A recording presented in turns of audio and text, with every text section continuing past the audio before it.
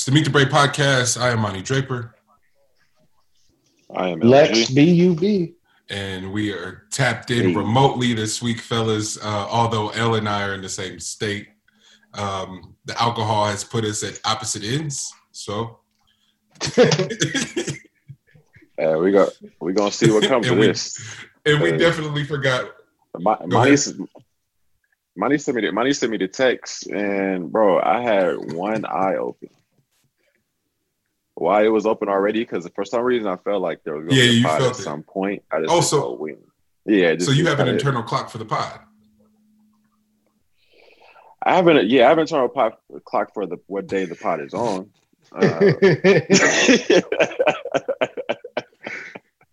Okay, I can't tell you a time, but yeah. They'll be like, no, I don't tell time too well. It'll be like, this is the only day I know for a fact I need to wake up early, no matter how many shots I take. Hey, like specifically, like I don't even drink that much before, but like when I do, it be with y'all, man. So like, we don't really have a time frame on when we stop. Oh man, like it ain't nobody that's the bigger person. Like, nah, we gonna let's be responsible. Yeah, somebody bring me some ice water. Where's my brother's keepers at? Nah, ain't none of that, son. Anyways, Monty, you made some bread last night? Come on, man, don't do that. Don't do that. Hey, the dice game. Hey, Lex, when was it? Hey, the hood was out here. When's the last dice game you've been in, Lex? In the bird. Oh shit, it's been a long time. But don't you have like this immediate like nostalgia just kick in, and now you back in the dice game in the bathroom at high school where your adrenaline rushing because you can get caught. This your sneaker money you've been saving for the last 6 weeks. Shit got real yesterday. Like you forget that you have those competitive like you. Oh man, you wildin'. I'm chilling. Niggas are just they throwing little jabs at you. Then out of nowhere you get mad competitive. Like it happens really fast. Bro, we had a domino game, a phase 10, and a dice game. Rotated. No, Lex. At the same time, like not one after another. It was all happening at once. In the burbs in a big ass house. Yeah, that's crazy. Oh man, fellas, how was your week? Update me. L, you go first. What's new with you? Oh, that's what we're doing. That's what we're gonna do. I don't want to go first. Man. I don't want to go out the gates now. But this week, nothing much. It was more so just getting ready to come out here. Didn't know what Denver had to offer right now. So I was gonna check this one out. The property tried to keep me there. Wednesday it was smooth selling Monday, Tuesday, and then Wednesday hit and they tried to act as if they couldn't go without me. How it goes. But yeah, we got on that flight and we was out here. It's all good. Lex Bub, what's the latest with you, man? Shit. Work. That's about it. This week has been boring and long. So happy to be here with you fellas. Yeah, man. How's that California life, Lex? Oh, it's still, hot, wonderful, broke. That was a surprising part about out here. I didn't know it'd be warm like this. It's hot out there? Yes, it's warm and then mix in like a warm shower. Oh, I see. It goes back and forth. Yeah. They do it for like it'll do it the rain for probably 30 seconds too, and then we'll be right back to the warm though. Like quick. That's Lex from Seattle. He know how that shit goes. Yeah. Well, shit, Seattle, you get what, two weeks of warm, and then it's back to it. Seattle don't make no sense with that, boy. It rained for 45 days. Exactly. Oh, L, I'm gonna ask you the same question I asked Monty. So, does the air taste different? You taste that freshness, that little. Yeah, man.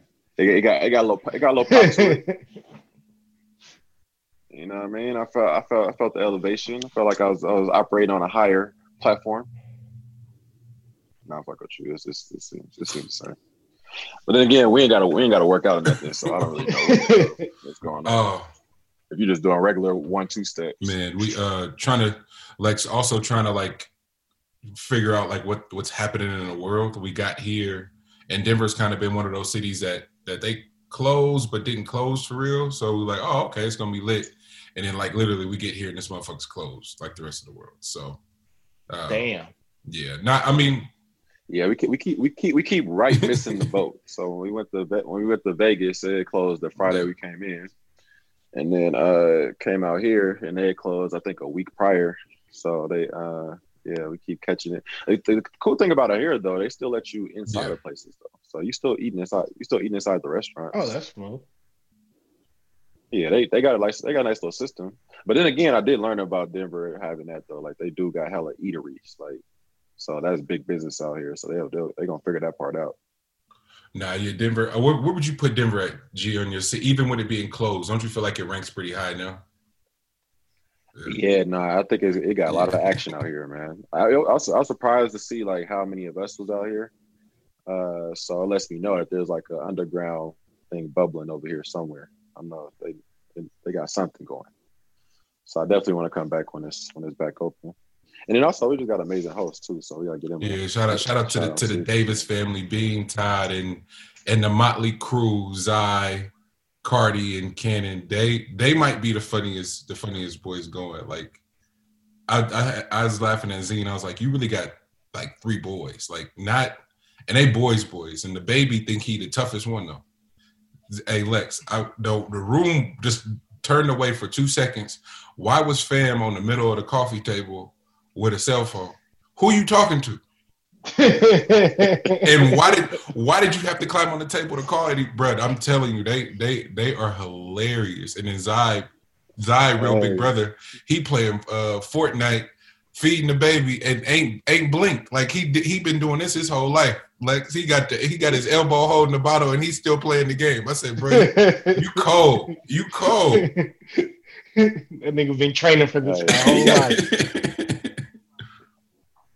You got to keep an eye on them though, because they all at different stages too, which is great. Like Zai more at the chill, like I'm doing shit on the low. You know, he taking a page right out. But why is the sneaky phase as a teenager like an important phase though? Like it, and you don't even mean no harm for real. Like you when you're on your sneaky shit, you ain't trying to hurt nobody. That's why you sneaking. Exactly. Nah, that should build character. You get into a lot of trouble. It's the best time. Hey, I'm telling you. But it's funny because I don't know. Like I used to get so frustrated at my parents for the cliche shit that they would say, and now Zena and Todd fully be on the cliche shit. Like it's just that's why I assume it's something that just comes with a parent. Like I ain't gonna never say that. No, you gonna say that. I don't care what you think you go, how cool of a parent you think you gonna be. You gonna be on the same shit because the same instincts kick in, bro. I love it. They're dope and have been amazing hosts. I've had a blast since we landed. Shout out to everybody at Three Side Studios for hosting the first night I got here, and my bro Ian Santanillo for sending me a banger. I told the fellas like I fully hijacked Vegas and was straight recording. So I was like, let me come in a day early and get that shit out the way. So here we are, you know. Respectable. Hey, Monty. I gotta say this. Say it on the pod. Hey, how are you and our former co-host doing? Oh, me and Poe? Bro, y'all be going through y'all stages, man. Wait, so I'm trying to figure out what the tension is, because Fam got here and was on 1,000, and then the room situation got brought up, and I was like, I'm out of it, and then well, Monty ain't tell me, bro. I got receipts. I knew that was coming. So then that happened. All right, bet. Let's dead that. And then we have like this whole conversation about relationships come up. And I just happened to be in the middle of eating whatever I was eating. Like, so I just ain't say nothing. Oh, why you quiet now? I'm like, oh, all right, bro. All right, cool. That's you coming for me again. Now we get on the dice table. It was a build up. No. Before that, before the dice table, there was the night before when we was just circling the block. We had just got some food, and you called in talk about y'all in front of the hotel. And John like, oh yeah, we just picked up some food. We about to head over there now. He's like, so you ain't at the hotel? so y'all start having this back and forth. And me, no. Me and Dave is in the car, right, listening in on the conversation, and we're listening to both of y'all just speak. Like neither one of y'all listen to each other. It's just a conversation that you got to have towards the other person. You're getting more and more irritated, bro. That shit was funny as hell. My man, So me and Dave was just like, bro, what is up with these dudes? Like, are you listening to what I listen to? It's like, you don't understand. What are they talking about? He pressed us like we was gonna cat. Mind you, Tay had been up all day, so we like, we gonna rally for the cause. So we mobbing. He damn near rushing us. Oh man, we went and get something to eat. Nigga, say you going to get something to eat. We didn't ran up out the house. All right, bro. All right, man. You got it. And then get a bottle, bro. I already got I'm 10 steps ahead of you. I got the bottle already. What we doing? Now, this where it gets sick. This where now I need a fade. Like now it ain't even. That was the last one. The dice game was the final straw. Lex, if you standing by the whole dice match, I'm talking the whole time, and then wait till I get the dice to start betting against me. So you hold. But mind you, it's like 15 niggas. Like it's a lot of people. So you waited a long ass time. Yeah, there was a lot of fades on that table, bro. It was specifically your fade, bro. Like, specifically my fade, and then a side bet I wasn't gonna hit. So okay, now you really disrespecting me. But then he ain't even have my fade, and is loud in my ear. This is my dice ear. Don't be in my right ear when I'm shooting dice. My dice ear. My right ear is sensitive when I'm shooting dice, but don't be in my right ear. Niggas in his I hear. Betty don't.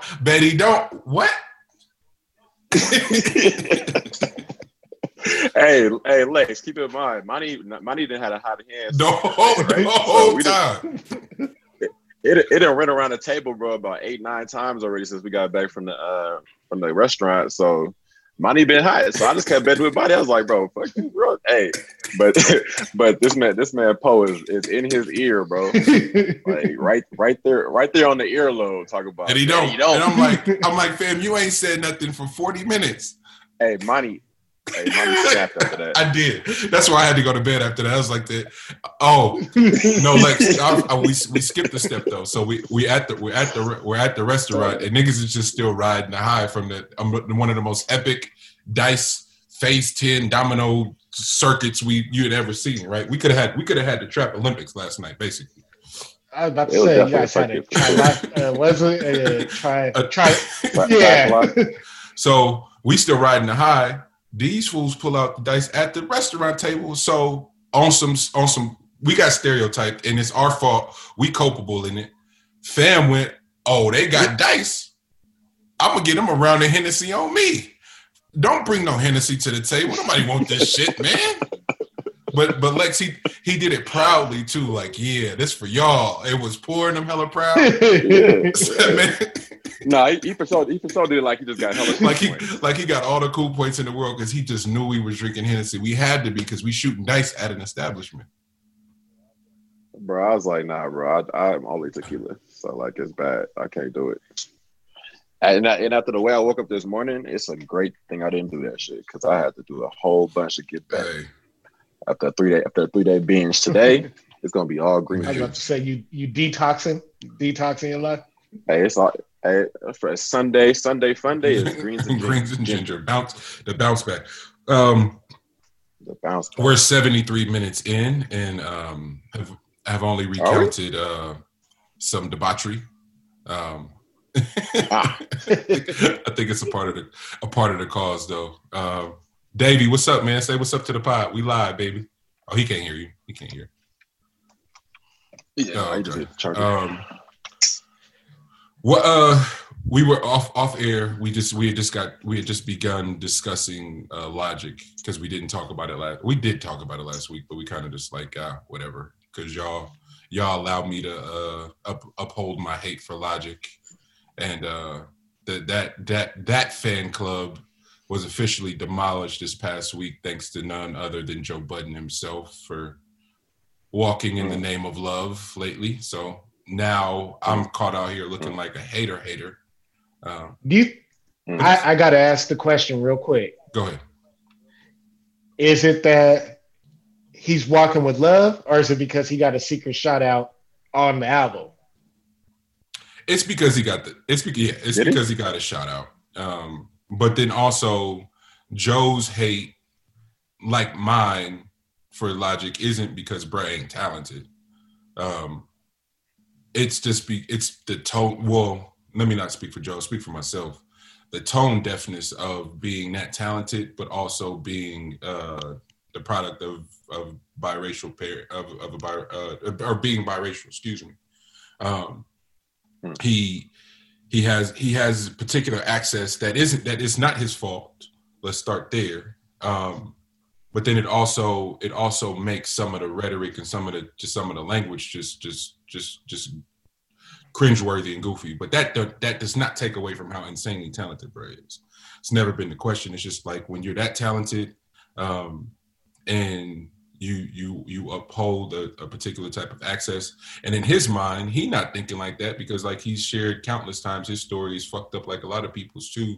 But even within that, the dynamics and the dimensions and how, how privilege and how access matriculates through classism, through colorism, through all that shit. Like it's just stuff that perhaps he couldn't have known, but I'm hoping that he it sounds like he does though, because the new album, as much as I try to hate, is actually fucking tight. And then how I had to, like, I can't you're a different hater. Because how are you gonna hate on someone and you ain't even listening? Like that's crazy. That's where shit gets sick. Like you can't sit up here and talk all that bullshit and then go, let me go see it, and then go like, fuck, it's actually tight though. Like reluctantly, like but I think was he lyrical miracling? Yeah, but not in That's my beef with Logic, bro, because you ain't about to be just giving me hella soliloquies. But bro. what else could he do?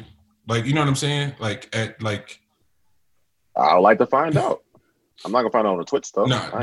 But that's what I'm saying. When you look like he does, there literally he had one option, and that's Lyrical Miracle in a modern form, which Lyrical Miracle in the 90s was annoying. So Lyrical Miracle in 2020 is get that shit out of here, bro. Please.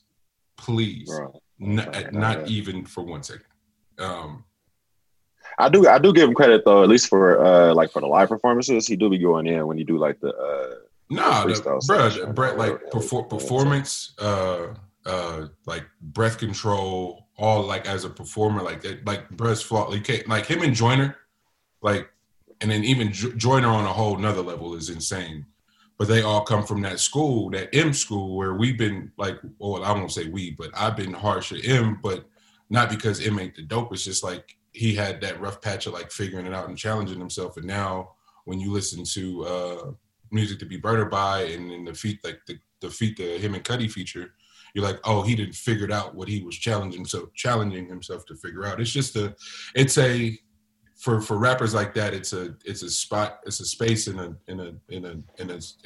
world, a sub universe that is rarely ever occupied, because rarely does anyone try to transform in the public eye like that. And I think M did, but they also, again, the rappers we're naming, M, Logic, they also have the privilege to be able to go figure that shit out and put out some mediocre ass work in the process of figuring shit out, where other rappers would be through if they did that one time and they got to do it a couple times. You know what I'm saying? So, yeah, specifically Hopsin. Say it again.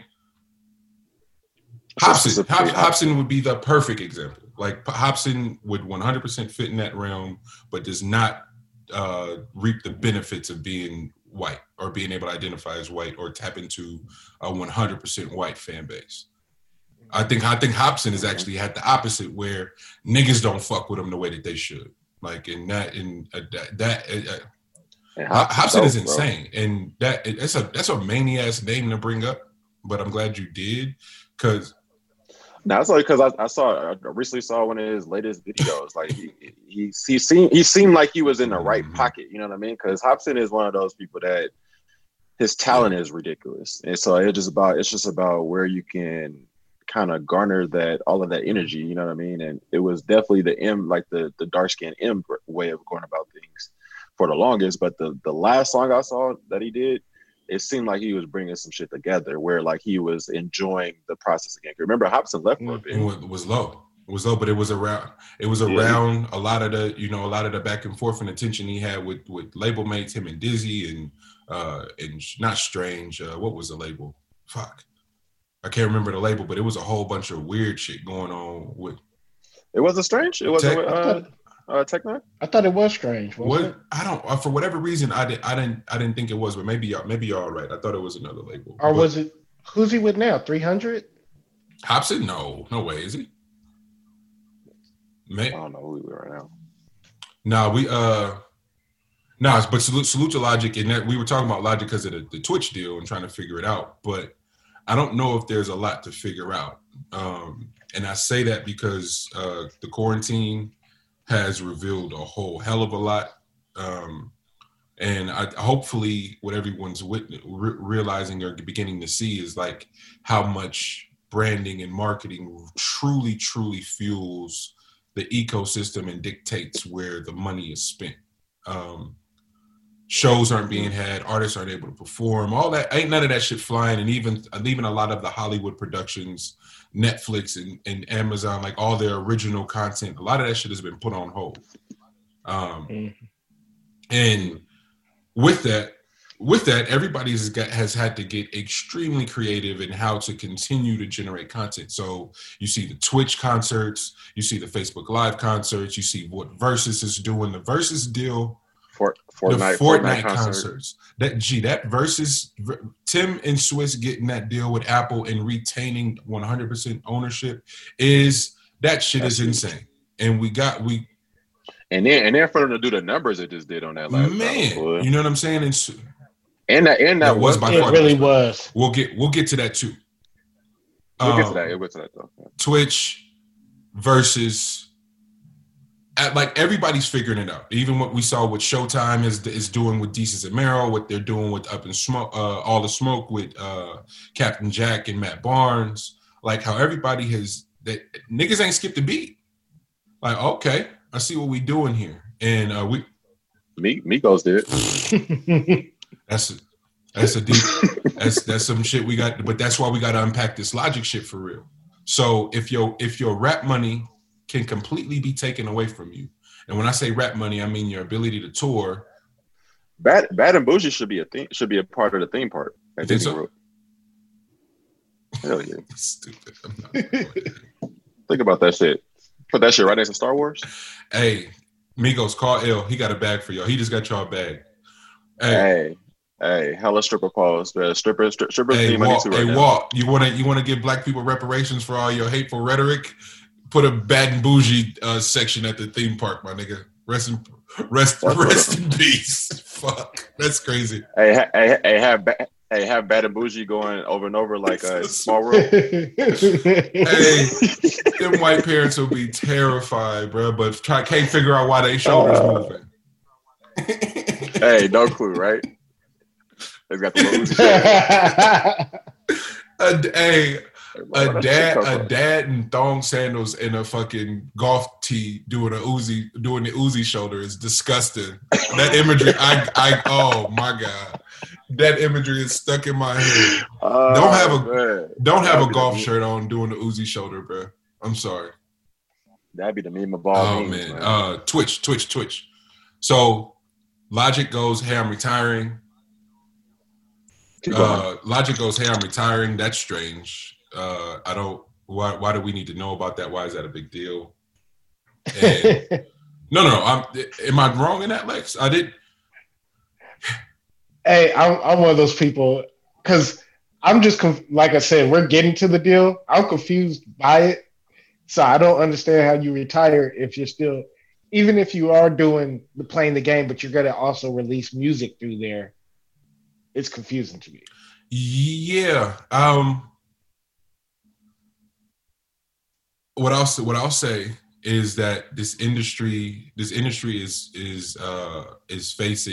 coming to grips with a lot of its wrongdoing and how bounce back, Dave. You might have to go round 2. And we're still talking about Logic, the deal, but getting to the specifics of the deal. But what it means for the music industry as a whole, the entertainment. I won't even just say music, but the entertainment industry is in the midst of a dramatic shift. And there's a few entities that are reputable that have been around for a really long time that were so egregiously late to the party that they're going to have their legs cut from under them. And so when some of your biggest earners, and so from earners as artists, because what we now know what streaming is or isn't doing, like when some of the biggest earners are knocking on the doorstep of completing the terms of their deal, shit gets real. So Drake is knocking on that doorstep. Russ is back in the fold. Logic is clearly out of that realm. Who knows where Mac would have been? The albums he was cranking out. Believe Tyler is headed in that similar way. We know Frank is a free agent. Like, shit's about to get spooky. And this is where you see, we just saw the Joe Rogan Spotify shit, the Twitch shit, these labels that have, the industry that has solely been run by 3 labels for fucking 100 years now has to compete with these tech iterations, these millennial driven fucking apps, bruh, and it's gonna create some spooky shit in the way we engage and we even think about production. So because the next wave, bro, they not leaving the house. No. So Logic says it. He's like, I'm not a rap guy, is what the terms he keeps using. I'm not a rap guy. I'm a nerd, love to play video games. And believe, whether we want to believe it or not, there is a demo that will sit there and watch you play video games and engage. And oh, by the way, hit this link. My new merch is up. Bro, esports is the fastest growing sport in the world. Of all say time. That again. Esports is the fastest growing sport in the history of sports. Damn. The way they were able to monetize video games, bro, was amazing. And that shit has his own channel for ESPN. This shit gets prime time views. Like, hey, that shit's here. Yeah. That wave is here. Man, and so that's why I'm not surprised at all.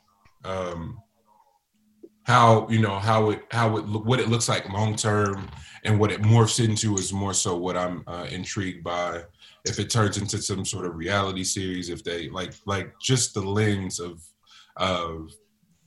television show running through Twitch and what that could look like. Like there's sneaker show, there's all kind of shows that exist on Twitch that do millions of views already. So it's not far fetched. And I'll change my mind. I jumped the gun. I was a little harsh on what Quibi could be. That's where I was going next. We saw that. I haven't watched Quibi, but I was a little harsh on shortening films, because if it is an opportunity to get a proof of concept, then by all means, I'm all for it. So I was a little. Think about what we're saying, G. Lex, you're a filmmaker. How many times has our sole conversation before we can even get to script writing, developing characters, any of that shit been about proof of concept and shooting that shit out of pocket? Every conversation is that. I sent you a text in the middle of the night at 2 a.m. about a movie idea. And honestly, I won't lie. Was I high out of my mind? Yes, but that's besides the point. But that's an idea. Exactly. And so, hey, you can't stop ideas from coming, bro. You got to write them up. Man, G, and it was like, but you reiterating that Quibi's like, yo, that did y'all see that what was that that short film that they made in quarantine? That shit was amazing. Oh yeah, the black one. Yeah, what was that? What was that? I forget the premise though, Lex. Shit, I forgot it too.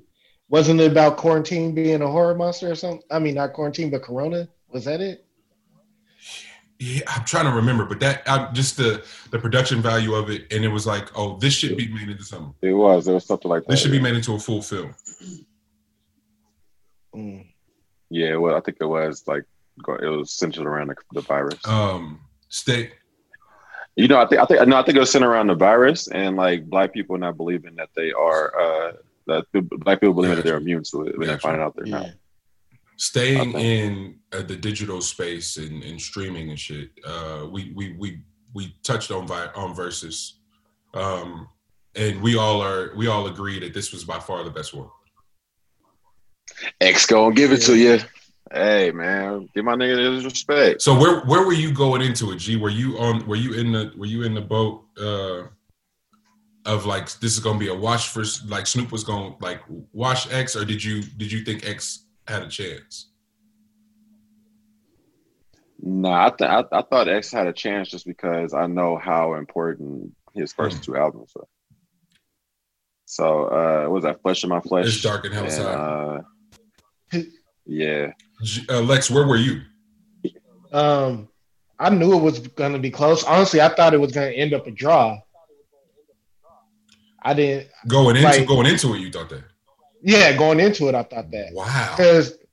Because I honestly thought the reason Swiss would put Snoop with DMX is because I know Swiss is like DMX don't respect too many people, so he only gonna respect a few. And I know Snoop's gonna be able to big up DMX like how he should be bigged up. Yeah, because Snoop's not tripping about the title of being a winner or anything like that. And I knew how much Snoop always definitely celebration. Yeah, and Snoop loves DMX. Like if you watch old interviews when X came out, he loved that shit. So so I'm in the minority class. I was walking around going 20 honestly.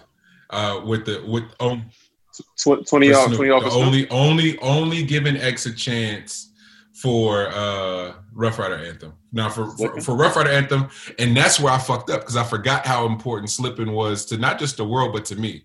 Slippin' came on, and I didn't have a lighter, so I took my phone out my pocket in my room by myself and was like this.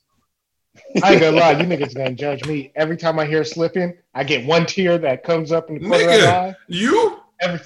I had the Denzel Glory tear with my phone in the air, nigga. You got what? Slippin' came on, dog, and I lost it. I'm sorry, bro. Who We Be, bro. The energy on Who We Be puts me right back in that spot, man. So and also he missed out on doing Damien. I think there was a couple of those where I was like, but even for Snoop's set, there was a few of them where I was like, no, Snoop left out on table. And ultimately, what I walked away from was like, the 90s is just different. That's just quality wise, but because and what we got to really, really give, not just X, but more so. And phenom wise, like you talk about people that got like really got their own personalities. Like it's not built off of being connected to anybody else. Like they're their own entities. So when they walk into a room, they are them, and like that's how the room operates. You know what I mean? Like they kind of like when Snoop walk in a room, automatically the room becomes a lot more chill. And what really stood out, G, is when those records came on. Salute to Dame Grease because he don't get enough. He don't get at all as a producer. When those records were coming through the speakers, you like, oh, this is different. For both X and for Snoop, but even for Snoop, some of that shit from Doggy Style and the shit he did from Chronic, bro, when that shit hit, you like, this shit sound fire today. Like from how it's mixed, from the production of it, and I was so grateful that it did those kind of numbers because it was a lot of young niggas in the room that needed to see that. and needed to feel that. And X has a moment there where he's just talking about the pain. He's like, yo, write that pain. And so many artists, and you see it in the quarantine, like niggas that's still making club music in the quarantine is the goofiest shit in the world. You ain't trying to go to Greece? You ain't taking a piece of Greece? It's like wait, you trying to tell me Khaled not tuned in? All right, man. You trying to be funny? You trying to be funny? Hey, L acting like a nigga in his background right now. He's all the way out here. Yo, he said anything. Hey, respect my man in the rooms right now. He gonna tell it all, and that nigga don't have no suit pants on. He just got the top. So that sick fuck doesn't get to say anything. Just the top is nasty. Bean, say hi to the podcast, Bean. They can't see you. Just say hi. Good morning. Bean dip. Well, wait. Why L talking about the dice game last night? He said we had a dice game phase 10 and dominoes going on at one time. At one time, y'all took it to the ground. Oh man. Hey, B was like she was disowning us for a second. Bruh, we was going to play that at the restaurant. She was done. She was like, "I'm not. I don't want no parts of this." She told Ty. She said, "What? I don't know what I'm gonna tell your kids. I'll figure something out." Oh, it was so. Oh, that shit was fun. But versus though, what was the final score y'all gave it? Did y'all have a winner? Or were y'all just like the rest of the world? Like, yo, this was just a win for everybody. I went for the win for everybody. Like, I didn't even score this one because of the fact that it was amazing to hear these songs again, like from X. So X is somebody, especially given all that X has been through, that we like seeing seeing X coherent, like, and just like, you know, feeling. You know, it's just giving his vibes off, you know what I mean? And then hearing his music, you know what I mean? And just being able to appreciate that for as long as we can have him, bro. I'm with that shit. So I didn't really score this one, to tell you the truth. I thought this one was definitely the first at least rap one where it was just like this one gave me the same vibes I got from Erica and Jill, where I just was grateful and was reminded of what X meant to my childhood. Like you said it, G, those first two records, and then I don't want people to sleep on, like, because of how and then there was X, but because of how It's Dark and Hell is Hot and Flesh of My Flesh came out, people always go, yo, he did 2 albums in a calendar year. Yeah, but the pressure that was on him, Dame, Swiss, to do it, and then there was X, and for them niggas to deliver the way that they did. Let's say realistically, there's 4 singles that worked on that album, and then the album cuts are crazy. Like, they over delivered on one where the expectations were through the roof. Like, they could have easily failed on that record, and that's what I was reminded of that day because of how many songs they played off of that one that I just didn't expect them to play. Or not that I didn't expect them to play. I just wasn't ready when they hit. Like. Yeah, it was two completely different feelings though, because like for X, you gotta let the whole thing build, and then by the end you're like, fuck. But then with Snoop, as soon as that beat drops, you're like, you transport. You know what I mean? Like, yeah, like Snoop got tracks. But I was happy because I could, based on how it was going, I could pick what Snoop was gonna play next. And it just made me happy, like how like his stories going into it, X's stories going into the songs, like those. That's honestly been the best part of the Versus shit is when they talk and tell stories in between, like how certain records were made. The Premier RZA one was like that. Jill and Erica were like that. Babyface and Teddy would have been more like that if Teddy just be on his Hollywood shit for real. So it was like he's great. I've seen him speak a few times, and when he gets into like the moderator speaking bag, like he can tell some great stories, but that's just not what he was giving niggas. So, but the best parts of Versus have been when they get in the storytelling bag, where X talks about how he may get at me, dog, and was just like, nigga, Snoop, I got that from you. It's like that shit just it made me happy for hip hop.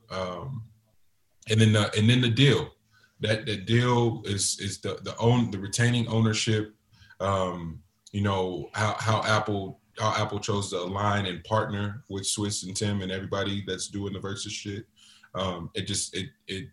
It's a real nod to where we can move as black creatives in retaining ownership and thinking of new imaginative ways to celebrate our legends, because rock and roll got to figure it out. All the other genres got to figure it out. And now that we're getting in that phase where we can start figuring out how to celebrate them, I hope that there is a lane to bring in the older generation and push it even further and go well beyond just celebrating the legends now. Because there's a whole group ahead of these guys that we could, like, Rakim needs to do one. You know what I'm saying? Like we really need to consider that shit. And I think it'll be great. Even if you can get into the, like, so, and then the hard part is, like, so many of them have passed, but our like, my mom was hyped for this one. Like, this was a really dope thing to share with my parents, but there are artists that go well beyond my reach and even theirs that could be celebrated. So I think it'd be really dope to see Kane and all those people do one for sure. Yeah. Yeah, I think that's definitely around the corner. They can really take over wherever. I'm just glad that they were able to get it with Apple or whatever, and that whole little situation where Drake didn't mess up no money, because that nigga's the boogeyman. I don't care what anybody say. Don't put that on Drizzy. Don't do. My nigga, that you want to talk about anti-Semitism, bro? You do not talk about that nigga. You know Drake. what, G? You bring up a great ass point. Because you're speaking of the shit between him and Swizz, right? Yes, but Drake is connected, my nigga. Like, and he's connected in the lofts. You know what I mean? No, I hadn't even considered that until just now. Like how long that deal probably was underway, and how much that tension could have undone that whole deal. So it's a great point. I'm really glad that didn't happen. Congrats to Versus, because and then that's the other part too. There's more than just Tim and Swizz. They're the faces. There's a few other really, really awesome people that are attached to that shit too. So salute to everybody with Versus, and salute to Apple for that bet. Salute to Twitch and Logic. I'm excited to see what comes from Joe Budden, Rory, Mal, and Parks. What comes from their renegotiations, what platform they end up on. It's a really, really, really important time for content creators. So salute to everybody who's being fucking fearless and creative in this time and doing shit. I'm missing somebody that's got a stupid bag. They will be on revolt. You think so? Think that's a move? Is that what we're thinking for Joe and him? I believe so, because I feel like when they come to the negotiation table, they're gonna rub a lot of people the wrong way, and they're gonna decide. You know, the people that hold the money is gonna decide that it's better to not have to do business the way that I'm gonna give Joe the benefit of the doubt and say that he's gonna negotiate one hell of a. He and Ian are already in the works of negotiating something that's monumental, and will, if not eclipse, will be fairly identical to the Joe Rogan deal. And the reason that will be a win is because Joe Rogan took almost 3,000 episodes over there. So that shit is just that type of back catalog is just impossible to compete with. But where you start to see an offset is cultural impact and reach. And if Joe and them continue to go viral the way that they are, and to say that if this was radio, they would solely be urban, and they're competing with the pop hour block, that gives them a little bit more leverage, because the people that's really moving the meter tap into the urban world. It's at least how my brain makes sense of it. So I'm excited to see what comes of that. Yeah, definitely want to see what happens. But we can, because like entertainment is in a strange place. G, the bubble has been cracking. We've been watching NBA, both WNBA and in the NBA games. I can't say that I didn't miss it. I'm happy it's back. It's an adjustment though as a viewer. It's an adjustment. The games feel a little different, feel a little bit more distant. But maybe that's just getting familiar again. Maybe it's just been a long time, but something feels different.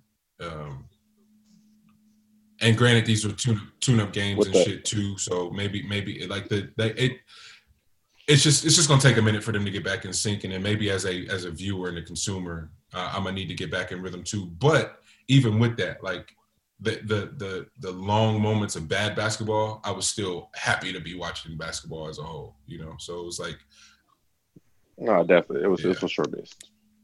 What do you feel about them piping in the noise and then the fans? Like, I don't know. It's a many thing. It's like some fucking Black Mirror shit, bro. It's creepy. Say it again, bro. Bro, that episode where they do like the talent show, and then you got the crowd at the computers, but they are like virtual into the building, and they make the noise for the performer on stage. Bro, that shit has arrived. That's what COVID and brought all that stuff in, so we about to really see what's about to go down. But I'm not mad at the idea. I do hope that one day we get back to being in the damn arenas, but. If they can, I would like to see like what the cost of all that stuff.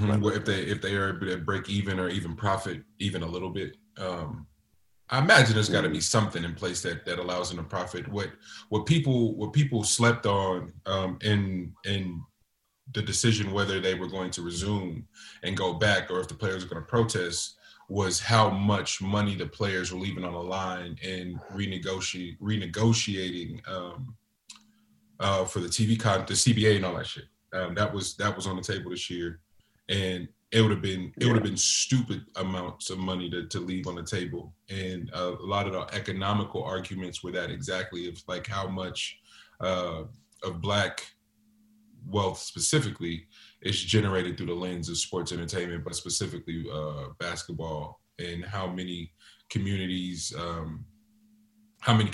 dependent upon the sole ownership of a Dame Lillard, of a LeBron James. Like it gets tricky. It gets really, really tricky. Exactly. Even in a CBA, we're not talking about like the cream of the crop. This was something that was for how it trickles down to the rest of the group. Because if you lower that minimum, you know what I'm saying, it's just that's not going in the right direction whatsoever. And if you got people at the top making that type of decision, like that type of move, that's why it's so important that we still had a LeBron James in there. Yeah. You know what I mean? Because he held steady throughout this entire quarantine on when it's safe to do this thing again, we're doing it. And there was no shifting that narrative whatsoever.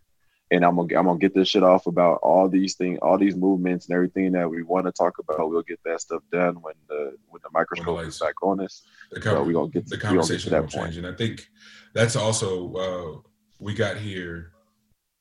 Damn, that was when we were sitting down watching the game on Friday night, and they had the panel of Draymond. I believe it was Draymond, Jamel Hill, maybe Jalen, but there was four panelists for sure. But the irony, and I want to send a big salute to Jamel. Her and her business partner have started a production company, and they're making all kinds of amazing stuff. Salute to Bill. I give Bill Simmons a hard fucking time, but salute to him and the Ringer for giving Jamel a platform. Undisputed. Like, Jamel's been grinding, but the irony that Jamel Hill, not her and Michael Smith, the first time SportsCenter primetime was Black, but both hosts were Black. And Jamel chose to stand and speak out against 45 and the divisiveness of the country, especially during the kneeling. And she was essentially, they essentially parted ways on that. And for it to loop back around, and for the likes of ESPN, the likes of Fox, CNN, you name it, all these companies to now have to be in the business of talking about black issues and social injustice. And bro, baseball was kneeling, bro. There was white people turnover in their grave. And it just that is America's pastime, boy. You can't kneel in that. Yeah, they was getting that shit down. When you play with somebody's money and their livelihood and their ability to earn the way they did with Jamel, and Jamel was fine. She was gonna bounce back regardless.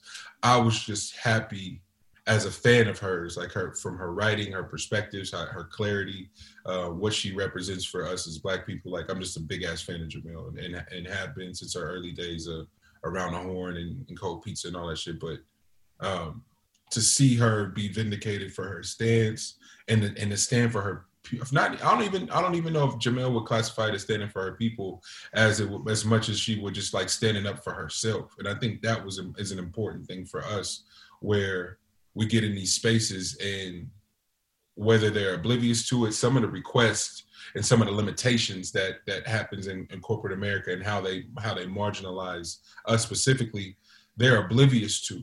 And we're faced with these moments time and time again where we got to make these decisions that can impact our ability to earn through and through our livelihood. And we got to speak up and stand for some shit, bro. And you risk losing everything. You risk losing everything you've worked for and getting back and having to figure it out.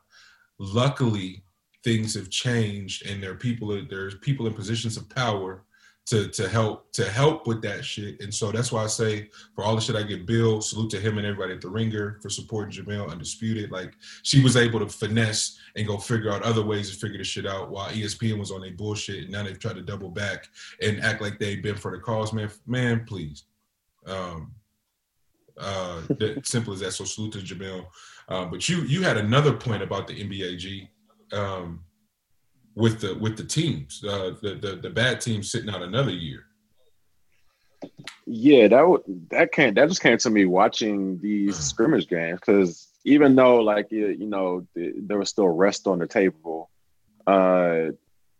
just watching some, I was like, this is all the playoff team vying for a playoff spot for their check still, and the competition level that I was seeing made me feel like, and putting like basically the best players on those teams, like the competition level made it seem as if for those teams that are trying to do like we're gonna wait and try to get these draft picks, and we're gonna forfeit years, and just like we're gonna play this terrible ass basketball. We're gonna have these youngsters and we're gonna put them through the ringer like how they was doing with Chicago, just wasting all their damn talent with that coach being a drill sergeant.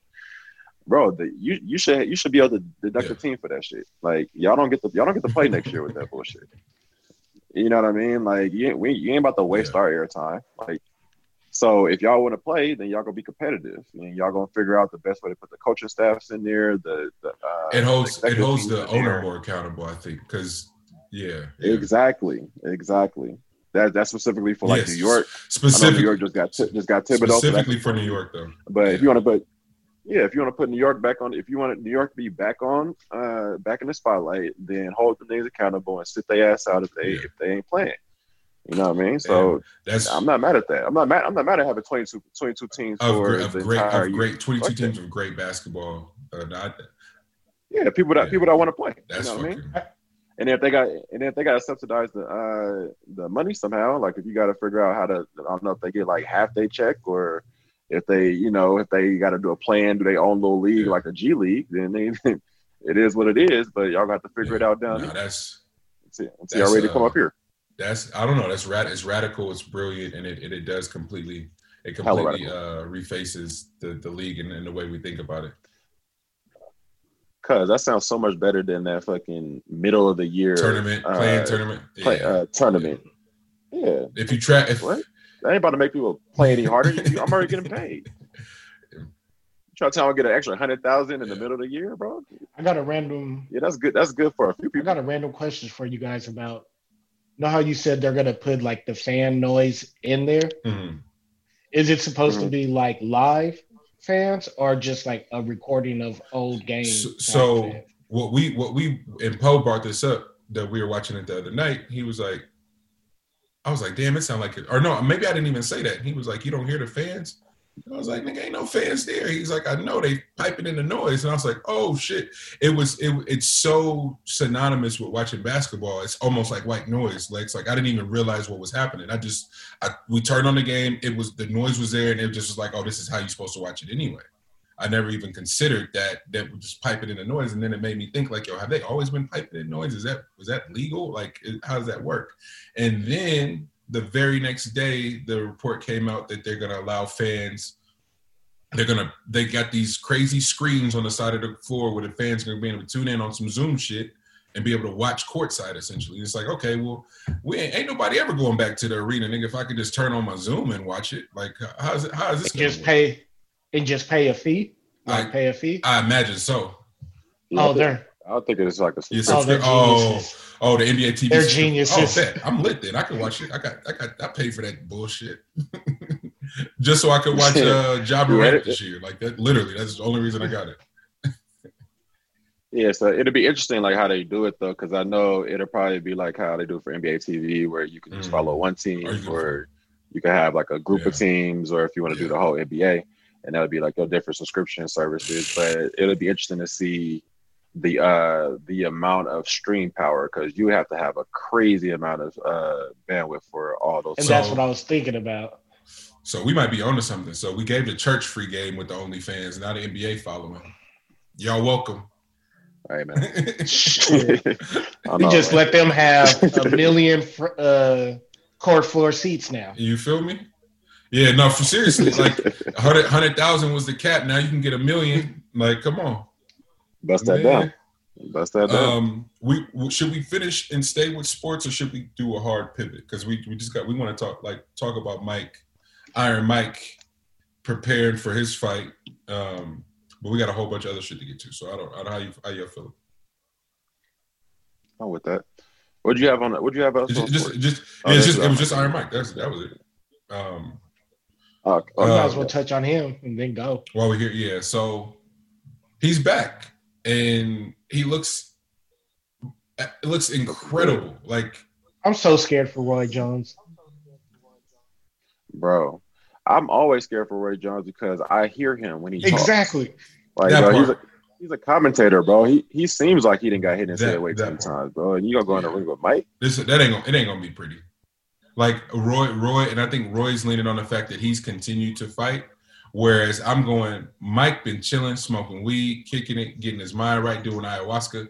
Mike in a whole other place. And them type of people that was already dangerous, Mike could probably kill somebody right now and make you go, oh, that makes sense, Mike. just because how at peace he is right now, he's complete. And that person, right. I think for a lot of people, it goes, that person's less dangerous. No, I think Mike's this version of Mike Tyson, because of his mind control, is way more dangerous than the old Mike. And then they're trying to float that narrative around that Mike is doing this because he needed some money. Nah, my name, it ain't that Mike needs some money, bro. That don't get you to the level of working out he's been doing. You know what I mean? Like, you don't do that for no bag. If people have been listening to like the Hot Box, his podcast has become one of my favorite ones. And then whenever he makes an appearance on somebody else's, Mike is speaking on some shit that I'm totally in tune with. So I'm like hella engaged, like on the edge of my seat whenever he's talking. If anybody's been listening for the past few years, Mike ain't pressed for no bread. His marijuana shit is booming. He's got business endeavors where he good. So like the fact that his mind is right, he's healthy, and he ain't tripping off no money, man, please. That's why I'm saying it's scary. Mike is at his dangerous right now. Yeah. And that's because he's at peace, but he can live in the darkness. Facts. Any person that can do that, I'm terrified for it. I'm at peace, but living in the dark and thriving in the dark and not afraid of his demons at all. Yeah. Bro, be completely aware of them, you know what I mean? But like it is cool just to hear Mike talk about fighting.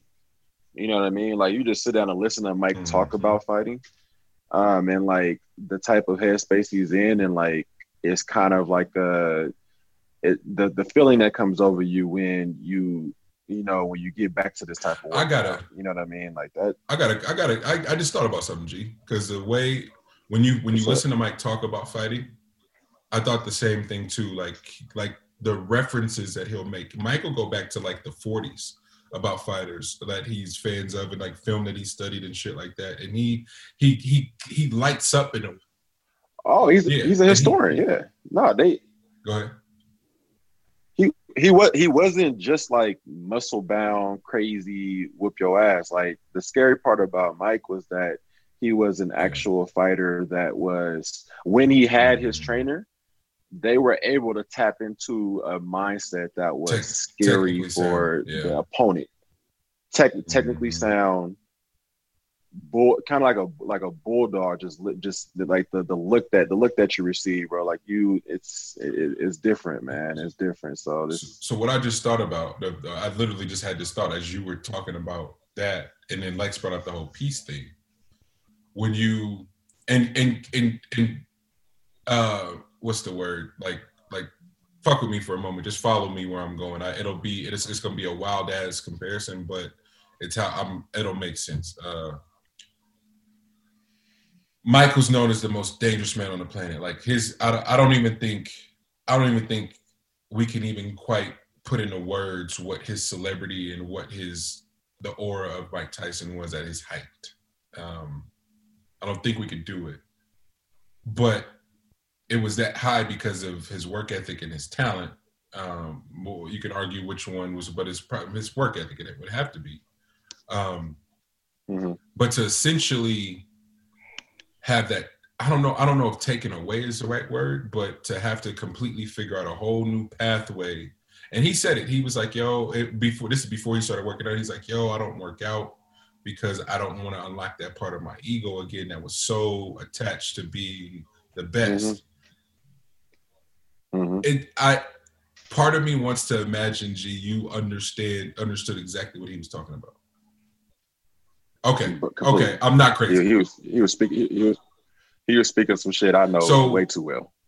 For the listeners and the people who might not understand what that, because I knew what he meant, but the fucked up part is, I think not even for me, because I have my own demons with that, but the level you reached and how much of your identity to others is wrapped up in your talent, not you. Like you may not be wrapped up in it. Like Mike may have had his moments, but it's more so how everybody else is looking at you that you got to kind of find and reconfigure.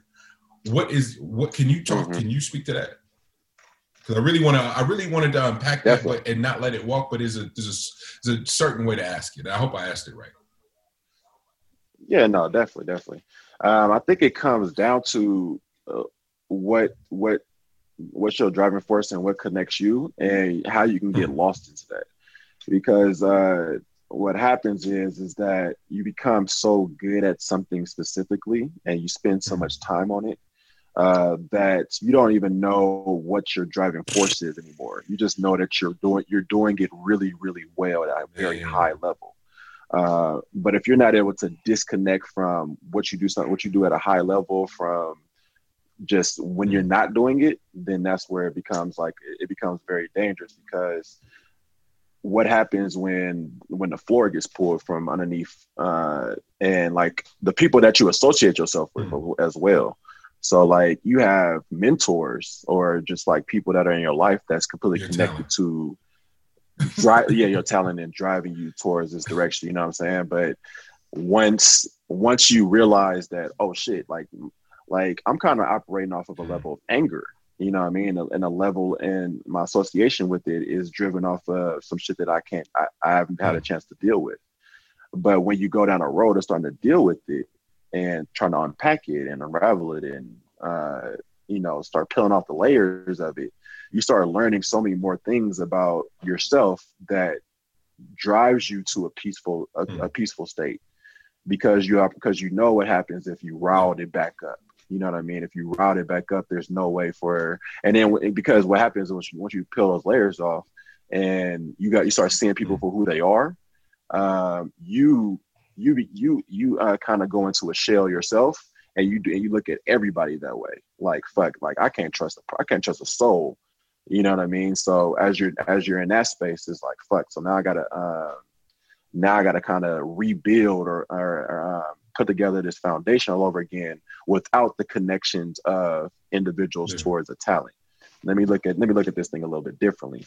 When you do that, you know how much you can ravel it up, and when you can get back to that point, now you're disassociated from anybody that can like drive you to it. You know what I mean? So now once you have your own control over it, it's scary for not only yourself but for everybody around you, because there isn't anybody that can hold you. You know what I mean? And I think that's a lot of what Mike was talking about, was that now that he didn't, I'm thinking always go back to when he lost his trainer. I forgot the name of the trainer. Customato. Yeah, Customato. So I always go back to that, because when he had Customato knew how to channel that energy that he saw within him. Mike hadn't had an opportunity to get to the bottom of what his demons were at that point. He just knew that I'm going to take his head off when I put that force behind something. And he put that in the direction. But he lost him, and that shit was just open. It was just fair game. No. And you know what? Go ahead, Lex. Oh, I was gonna say, and it's crazy that he admitted that dude used to hypnotize him before every fight. Mm-hmm.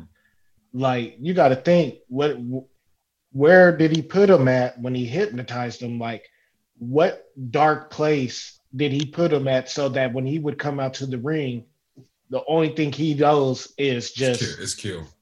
Yeah.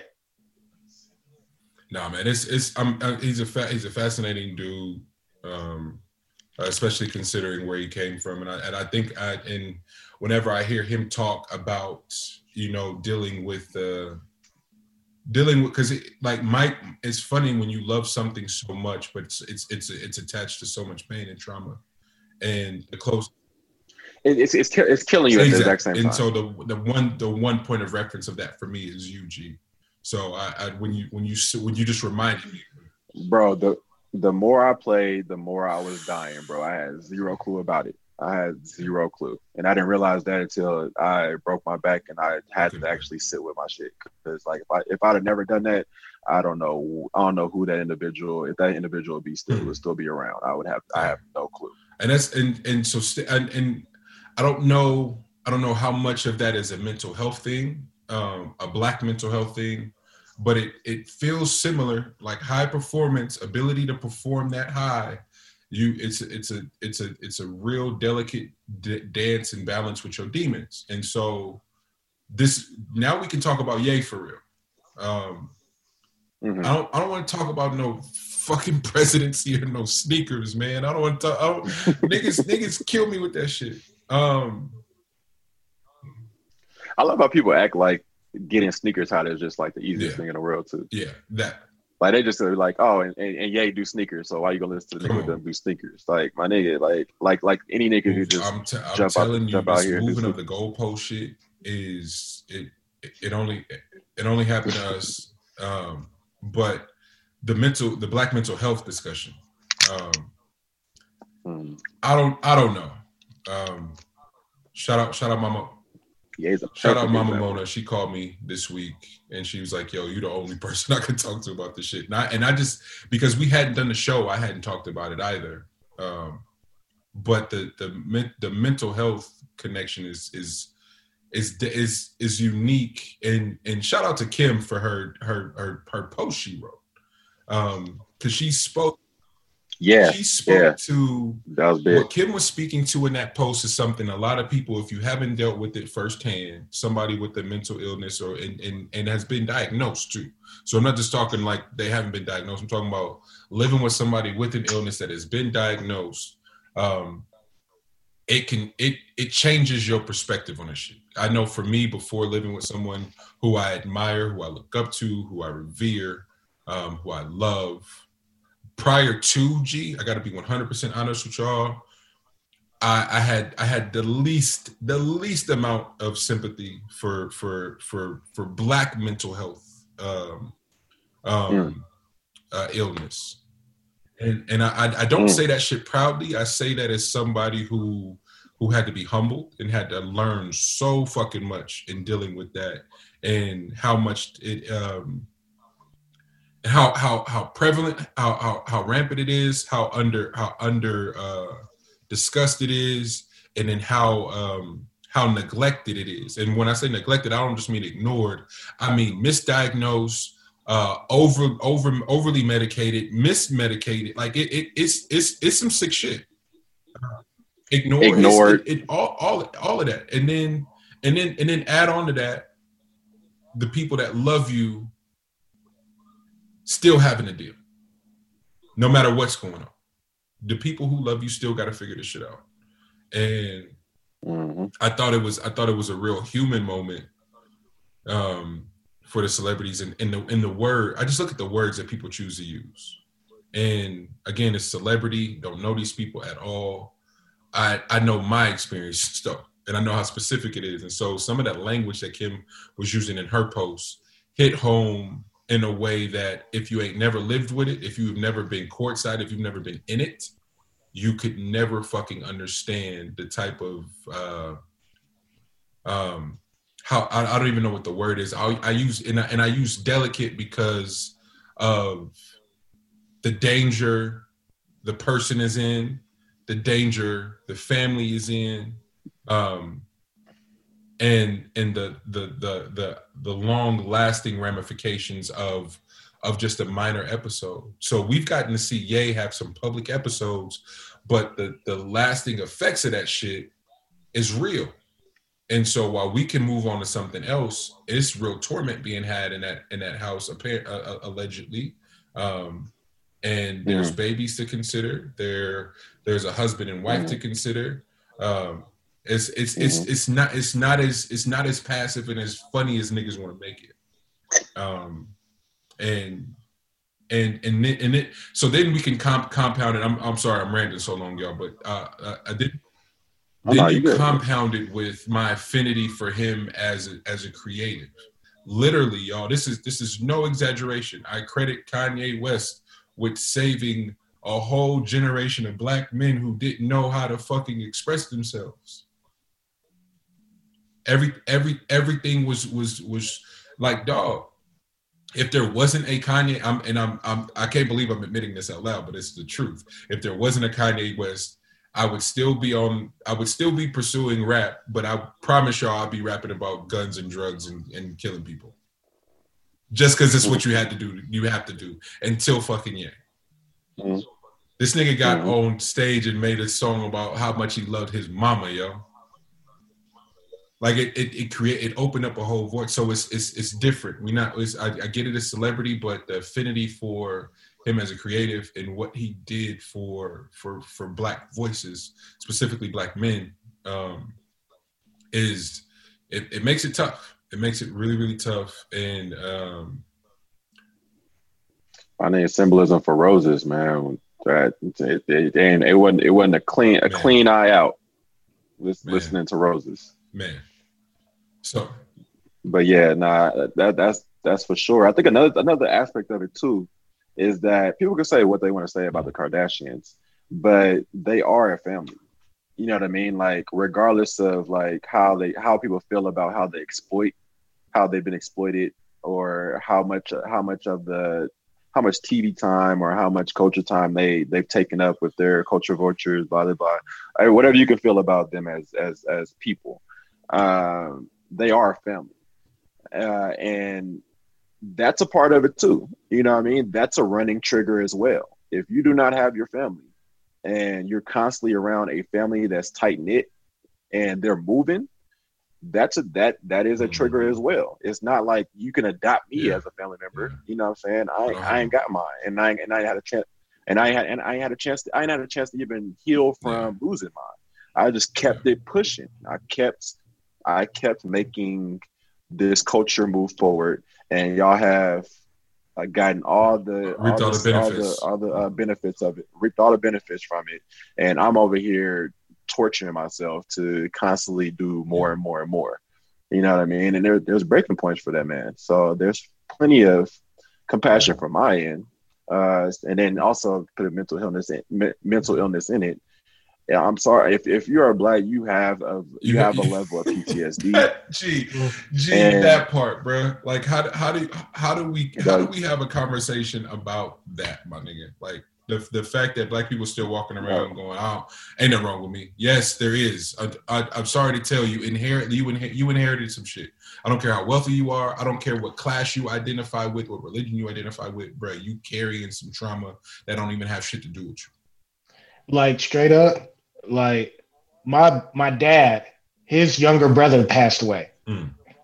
And I'm trying to, and since my brother passed away, I'm trying to talk to him just on a, hey pops, how you doing? Yeah, how you doing? You good? And we don't have the best relationship, but we do have a relationship. And when I ask him, his answer is like, well, you know, people get old, people pass away. Nigga, what? No, my nigga. Hey, you know it's okay to be sad. Like your nigga's gone. Like your brother, your sister. That's your first best friend. Like it's okay to grieve that, but we don't even know it's safe to grieve that shit. So if that ain't a form of mental illness, my nigga, I don't know what to tell you then. Like seriously, you don't know it's okay to be sad for losing your first best friend. All right, like this nigga got off the phone with me. He was like, "Nah, I'm good. I'm gonna call you back." And I ain't hurting from him. But Lex, like you speaking to so many of our experiences with our fathers. I was about to tweet that shit this morning.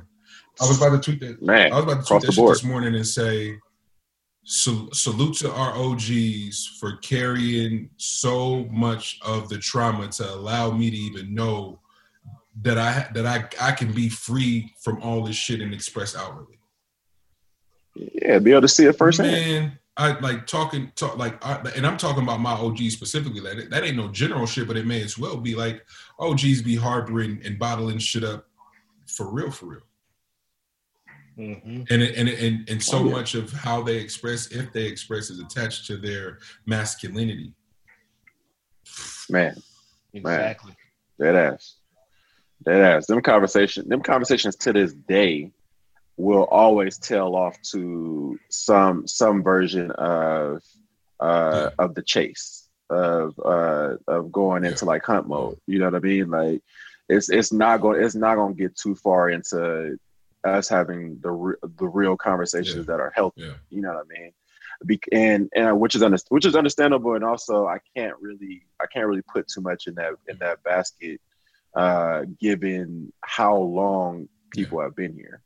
Like you kind of factor that in too. Like you've been here for 50 something years, and now we're gonna start unpacking some shit. It'd be great to be able to do it right now, but I also got to take into account that you got 50 something years of pain that you're trying to unpack. That I'm over here talking from my 33-year-old self. It's a walk in the park. Yeah, like you know what I mean? Like nigga, because I started unpacking it earlier on. You know what I mean? Like for me to like try to even get that started. In the 50-something-year-old body, it's just you got to kind of bring that to the table. I know money guys, but no, G, you hit on that. You hit on it exactly. Like I want to be able to articulate exactly what you just said, though. It's not, and that was gonna be the other part of the tweet. It's like you niggas that's out here going to therapy and working on yourselves, don't get it fucked up. Like the reason we can do that is because they carried all that shit for 50, 60 plus years. So it's not oh man, I'm trying to be better than you. It's like, no, my nigga, thank you. Now please allow me to help you. Like exactly. Bro, my pops did not grow up with his pops. I grew up with a variation of a pops that did not grow up with his pops. You know what I mean? Like I wasn't in my pops' household. You know what I mean? Like I just saw him every other weekend or whenever they could work it out between him and my mom. You know what I mean? So that was my childhood. So I just saw variations of that man. You know what I mean? So we got closer as we got older because we fucking spit out image of him. But it's growing up though, that was a disconnect. You know what I mean? Because I got it from the angle of very hardcore man. You know what I mean? Like you ain't showing no tears when you around me. You know what I mean? You'll suck that shit up, that type of stuff. You know what I mean? So that gave me a hard exterior for me to later on not know why the hell I got so much anger in me. And my only outlet is, through this talent. You know what I mean? Like I had like no clue like why I got You know what I mean? Where is that coming from? What I'm dealing with? You know what I mean? And that's because we didn't get a chance to have those conversations. But knowing more about him as I got older, it was like, oh shit, well shit. You know, I have an option now to take what variations you blessed me with, because at least you did not leave. So I got that. I got those pieces to put together and make in whatever way I want to, for me to then pass down to my seeds. You know what I mean? So that's kind of what the time continuum is about. You know what I mean? It's not that we need to have all, you know, you got to give me all your puzzle pieces and leave yourself with nothing. No, it's like you give me pieces and I'll make with them what I can. But then I for sure am going to utilize what I know from what unfortunately you haven't had the opportunity to get, you know, to have, or even to unpack, and for me to use that moving forward. You know what I mean? Like if we have a conversation about that later on, perfect. But I'm for sure gonna be having that with my seeds. You know what I mean? That's an importance. That's an importance. That's how time moves on. And speaking on, no, go ahead. No, you got it, Lex. Go ahead. Go. And speaking on what you're saying, L, for me, I'm learning stories from my mom about my dad. Because, see, my dad's 73. So he's holding even more shit. And then, time. And so from my mom telling me stuff that I never knew about my pops, now I get why my dad was like that with me. Because, see, his dad just skipped out, didn't hear from him, nothing. So I feel like for him, when it came to us, he was like, I was there for some years. And then when I did leave, I at least called and checked on you guys. So I feel like I'm a better version than what my pops ever was. Yeah. So for me being a father to my daughter now, I can only take the good and the bad from whatever my pops did leave me and just build upon that. Yeah. And I know that one of the biggest things for me was, honestly, on some serious shit, wishing that I did have that father in my life. And the couple of reasons I wish that is, so one, because my oldest brother took on the role of the father. So he never got to be the child. That happens. So the aspects of even having more children and then making sure that I'm there, so my daughter would never have to feel like she needs to be the adult to that younger sibling, and she can be the friend and the sibling. So man, that's right. I'm telling y'all, I don't even know how the hell we ended up here today, but I couldn't be more grateful. What I was gonna say right before you, Lex, was L. When they got here, we just went on one and we got faded, and L started talking about this fucking time continuum thing. It's like, what is this nigga talking about? I do just be busting that shit out without no context. Like, I do that shit a lot with people that are like, my bad. I worked through that whole concept for multiple times. Like, I've done so much, not even just my own mental research on the time continuum. When you just said it now, it's like, oh, it's like a bar. Like, it's a lot of Hove bars from Reasonable Doubt that it wasn't until I was living on my own that I was able to understand some of that shit. You know what I'm saying? It's like, that's the beauty of sharing knowledge and feeling safe enough to go, nigga, everybody. And it was the way he said it too, Lex. It was like in the middle of a conversation that was about something so left. He was like, man, you know, time. Niggas just want more time, but don't want the time continuum. I'm like, wait, what? And then spun around in the chair and said it again, but said it the exact same way with different inflections in different spots. Like, nigga, you didn't hear me the first time, so and I was like, all right, I'm definitely going to bed now. And then so for it to come full circle today. Body, why did Poe yesterday? Because you know he was stuck because he took the edible. Oh, that's so what it was. Why you just kept fucking with me you just kept fucking with me over and over again about the time. He was like, bro, so he's talking about the parallel universe. Well, that's what it was. Those fucking they bought those Death Stars, and you know me, so I'm like, oh, I'll be loaded, so I'll be fine. I ate one and was perfectly fine. And typical rookie mistake, it's like, oh, the first one I'm fine, I'll have another one. And I see Fabo. You put it that way. Woo! Me and Fabo had a talk. Starting to see spaceships on Bankhead. Hey, but hey Lex, but see, that's one of them bars that didn't make sense until you hit Atlanta and you slide down Bankhead and you go, oh, if you see a spaceships over here, my nigga, you whatever you took, you probably shouldn't take no more ever again.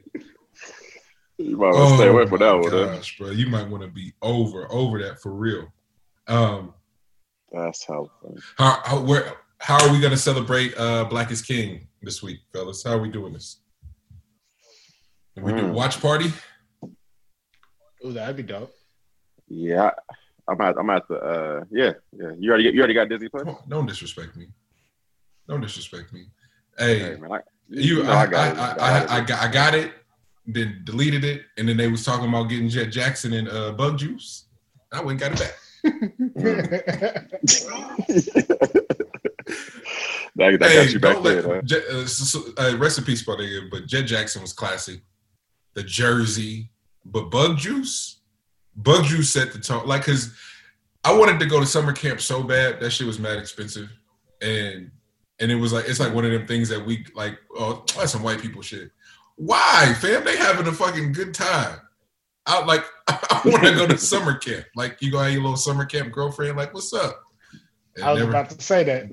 Never happened. Your little fling, and hopefully, when y'all go back to school that year, y'all stay cool. When you get back, nah, man, she start talking to Steve from the other bunk. Oh, she fucking with Steve now? All right, bet. They had real drama on Bug Juice. I remember that. Hey, that's how I used to do the San Diego trips every year for the basketball tournaments during season. Like, cause our the hotel was co-ed. It was cracking. So you meet up with the women's teams, like the same teams every single year. So we kind of create like this little relationship with the last 3 years. You know what I'm saying? So once we all meet up again in San Diego, see how much has changed. You acting funny now. Okay. Let's see. Okay. All right. Lose my numbers. But what? So do we? Should we wait? Should we? I don't know. I don't know what to expect. What to look forward to. But I do want to talk about how monumental the title is for it to be premiered on Disney Plus, and the sort of reaffirming for like, let's say Black people as a whole, but I'm thinking more about like Black women and little Black girls specifically. How far they gotta go to go find positive reinforced role models, and then how sort of advanced they have to be to filter through to take the best traits of the people that are shoved in their face, right? So they just like, I love Meg Thee Stallion, especially when you get to hear her talk, and you get to hear her talk about her emphasis on education and her relationship with her grandmother and her mother and all. Like, that's really dope. But think about how much you have to filter through to go how dope Meg is. Like, she just got shot, for crying out loud, and the world made a joke of it. Like, that's how far little Black girls have to go to find positive role models that are shoved in their face. So now for it to be on Disney Plus, Black is King, Black men and women. Shout out to the the brothers, the Bennett brothers. I don't know which one. I think it's the one that's a tight end though. He retired early and started doing kids books like Black, specifically for black little girls and boys, like stuff like shit like that. Like, shout out to all the creators that are doing stuff like that. And I think that's more so what I'm hoping for. I don't know what to expect though. Yeah, I saw the previews. It looked dope. So we'll see. It looks like it's shot really, really well too. Like, it has like the it looks like it's working through the life. So like, you as a child, and then end up on the streets as a teenager or whatever, and then like how that affects your life or whatever. So I'm with it. I'm with it taking a positive spin on the Black people who are, that unfortunately don't have the lineage to tap into, but they're being entities around you that's kind of working in your favor. You know what I mean? And like trying to map that out. I think that's a cool angle. So I'm very interested to see, like, Beyonce popping up in there, and like the imagery that they're doing while this person is growing up. You know what I mean? Like to see like what part they're playing. Because we get to see like fucking, we get to see Lion King, and we saw the parts that people was playing in that. You know what I mean? Like the roles that they were playing in that, but make that shit real. Like events, like TV. I'm a TV baby, bro. I just miss TV events. Going to school on Monday and talking about it. Yo, did you see this? Like, it's a really cool thing. And then that's what's been cool about being back on Twitter. Like watching the versus battle on Twitter was like fucking amazing. Salute to everybody that welcomed me back. Lex, Jizzle, Kev, Laurel, like a lot of the homies have made it fun coming back. I was so nervous about getting back on Twitter, but per Sudi's request, he's like, bro, you write all this shit. It's like the best platform for this Twitter, and you're not on there. That's so stupid. It's like writing long form shit on Instagram is so counterproductive. He's like, take that shit to Twitter, man. I'm like, oh, duh. So it's been fun being back. Yeah, man. Welcome back. Welcome back. Welcome back. Oh, this is a sicko for that song. Last before we get out of here, Disney need all their chips apparently, because fuck what y'all talking about. We gon' hey Disney nasty right now, boy. they I know as we talked about Black is King, but this is like that's like a different department. It's not the same department. It's not the same. Boy, the way that have you seen the commercials they've been doing? They're not doing commercials, G. Don't tell me that. Mm-hmm. Bro, they got the workers they basically essential right now, but they got the workers and they all got the. I'm sorry, the nigga in the Mickey suit is not essential, man.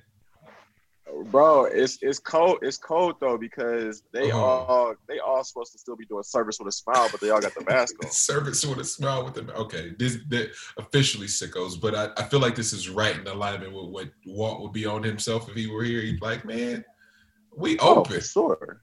Walt wouldn't shit. Y'all ain't shutting Walt down. I'm sorry. He said he'd be like the world. What you mean? What you talking about? Need him now more than ever. I dare you to shut us down. But it is gonna be cold. trying to get pictures with all the princesses with the mask. Poor little girls. They like, but little kids in general. Like that's such a big deal. You get the ears, you take your picture, and then you have that in your little book as you grow older. Ain't no your shit gonna have a mask on it. Bro, imagine taking your kids to Disney World during COVID.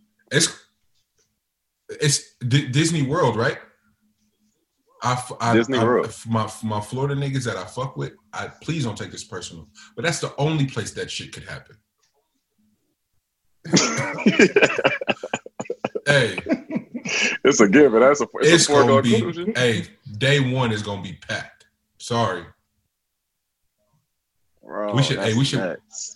I couldn't imagine hitting a theme park, bro. Like it's already bad enough trying to find where it's happening at where people wear masks. You know what I mean? Because we can't even really see what we just getting eyes. The lady, shout out to the old white ladies that's still flirting during Black Lives Matter.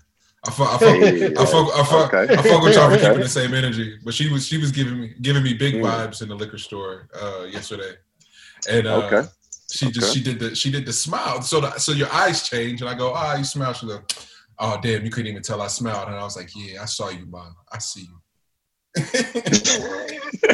which is a whole other level. You start looking at the eyes, is a whole. Yeah, like I But I know that's a style, but then she proceeded to talk the entire way of checking out, and it's like, all right, bro, okay, I get it. Like we had our banter, we had our moment, but it's coming to an end. This is it. That's all you could do now. Because you ain't getting none of my you ain't getting to have my lip curling or nothing. Like you just get all eyes just here. Bro, there's different eye movements. That's it. A little twitch, little blink, little rock people's eyebrow. Oh man, what? Damn, I go ahead. But imagine being at Disney World and them telling you that you need to stop and you got to stop and eat your food.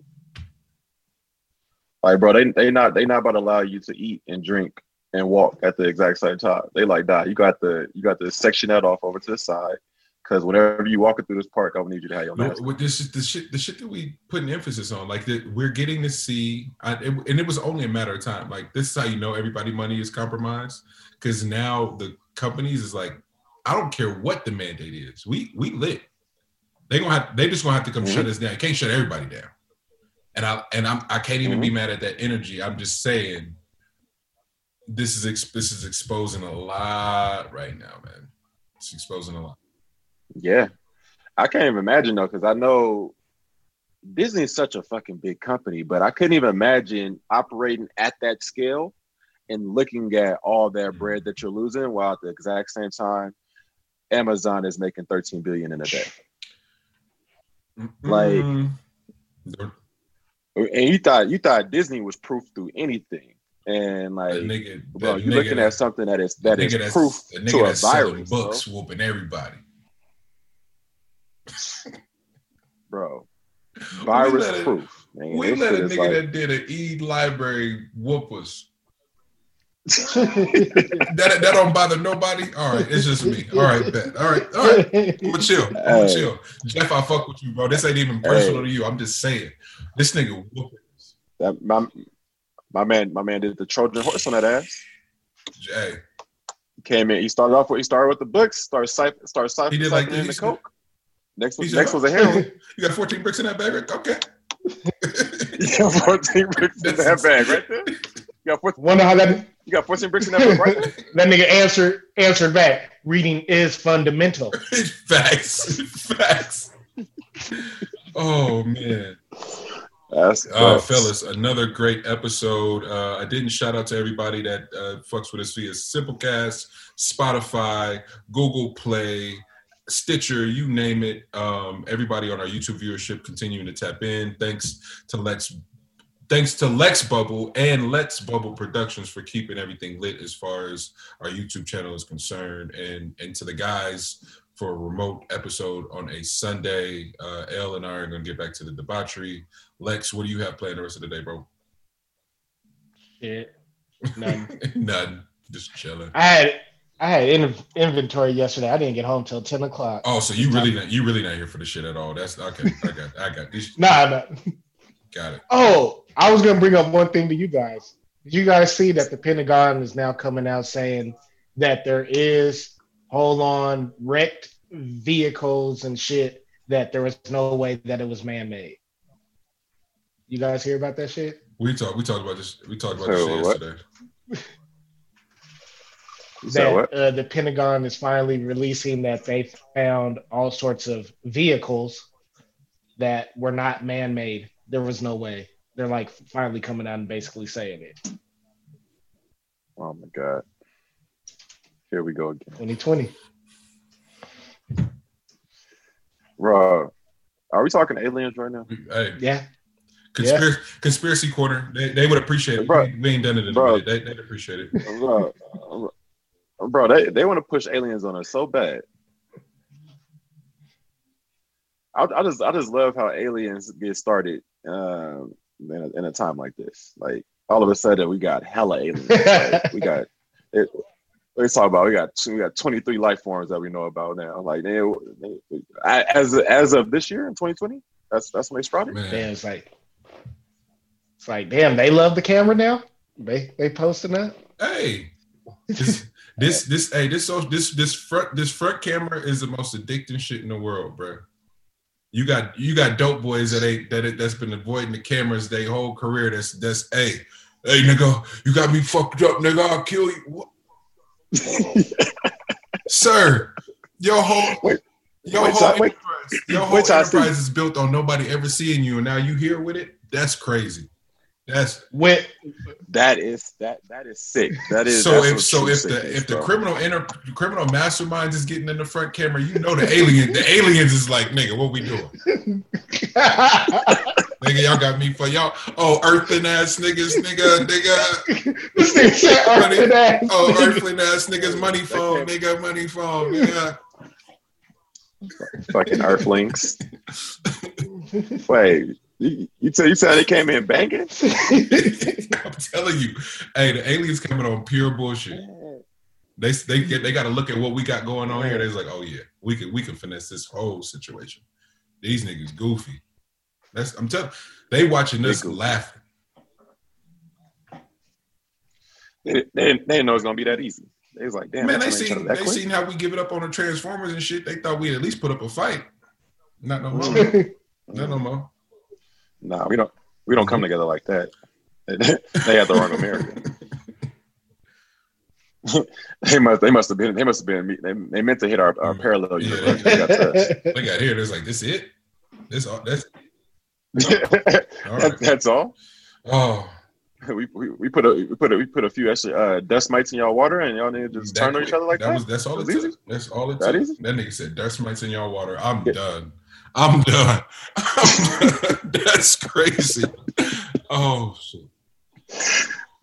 Sprinkle a little dust in y'all water, and y'all just turn on each other, huh? Easy money. Fellas out. Oh yeah, and I need y'all to go out there and stream my nigga Entanglements, so Will could beat your ass. Why did Ross do a verse on that song? I was trying to ask y'all how y'all felt about that. Look who's sitting behind you. That's how I feel about it. That's how I feel. Hey, bro. Look at that hand position though. That's when you gonna tell it. You can. That's all you can do when you show up like that. Gee, come on, seriously. Yeah. Why did Ross do a verse? Yeah. Bro, it's crazy though, because he's talking to Andrew and gave him the ad libs and everything, and the Maybach music tag. Ross, man. Oh, messy. Ross messy. Ross messy. Did he need that lick though? Did Ross need it or did August need it? No, Ross. I'm not putting nothing after reading the book. I'm not putting nothing above Ross. I'm not. I fuck with him. I'm still a super fan, but after reading the book, Ross is liable to do anything. But what kind of lick was it though? Like it wasn't even a lick that lasted. I don't know. I have no idea. So it was only meant to be messy. I don't know. Or did he owe August a favor? That part. Not that one. No. Anything but this. Also, bro. Also, nigga, what favors do you owe August? Hey. That's gonna hurt my soul, bro. Hey, it's probably favors, bro. It's probably a lot of niggas. What that nigga do for you? August. Og. Excuse me. Og. When Og came around, it was a different story. Hey. When all came around, he was broken. Broken. So, what's your answer to the fix? How do you put them back together? I got it. All right, let's stop. This is more than I blame you, L. I was not gonna look how you look at. Gee, don't freeze the next song. That nigga Will was like 11 more minutes. Hey, how much you want to bet they had the timer up? Yeah. Oh yeah, for sure. Shot clock. So, Will had the helicopter right outside, right on the pad. He parked that shit on the grass. Gone. Oh man. All right, fellas, I'm gonna get out of here. I'm gonna head to the lab. Sounds good. Lex Bub, I appreciate you. G, I appreciate you. Don't you dare bring any tequila over here today. I don't even want to see a tequila anything. I'll look at tequila again next year. Yep. We need a full calendar year, 2021. All right, fellas. It's been another episode of Meet the Brave podcast. We'll see you next week. Love.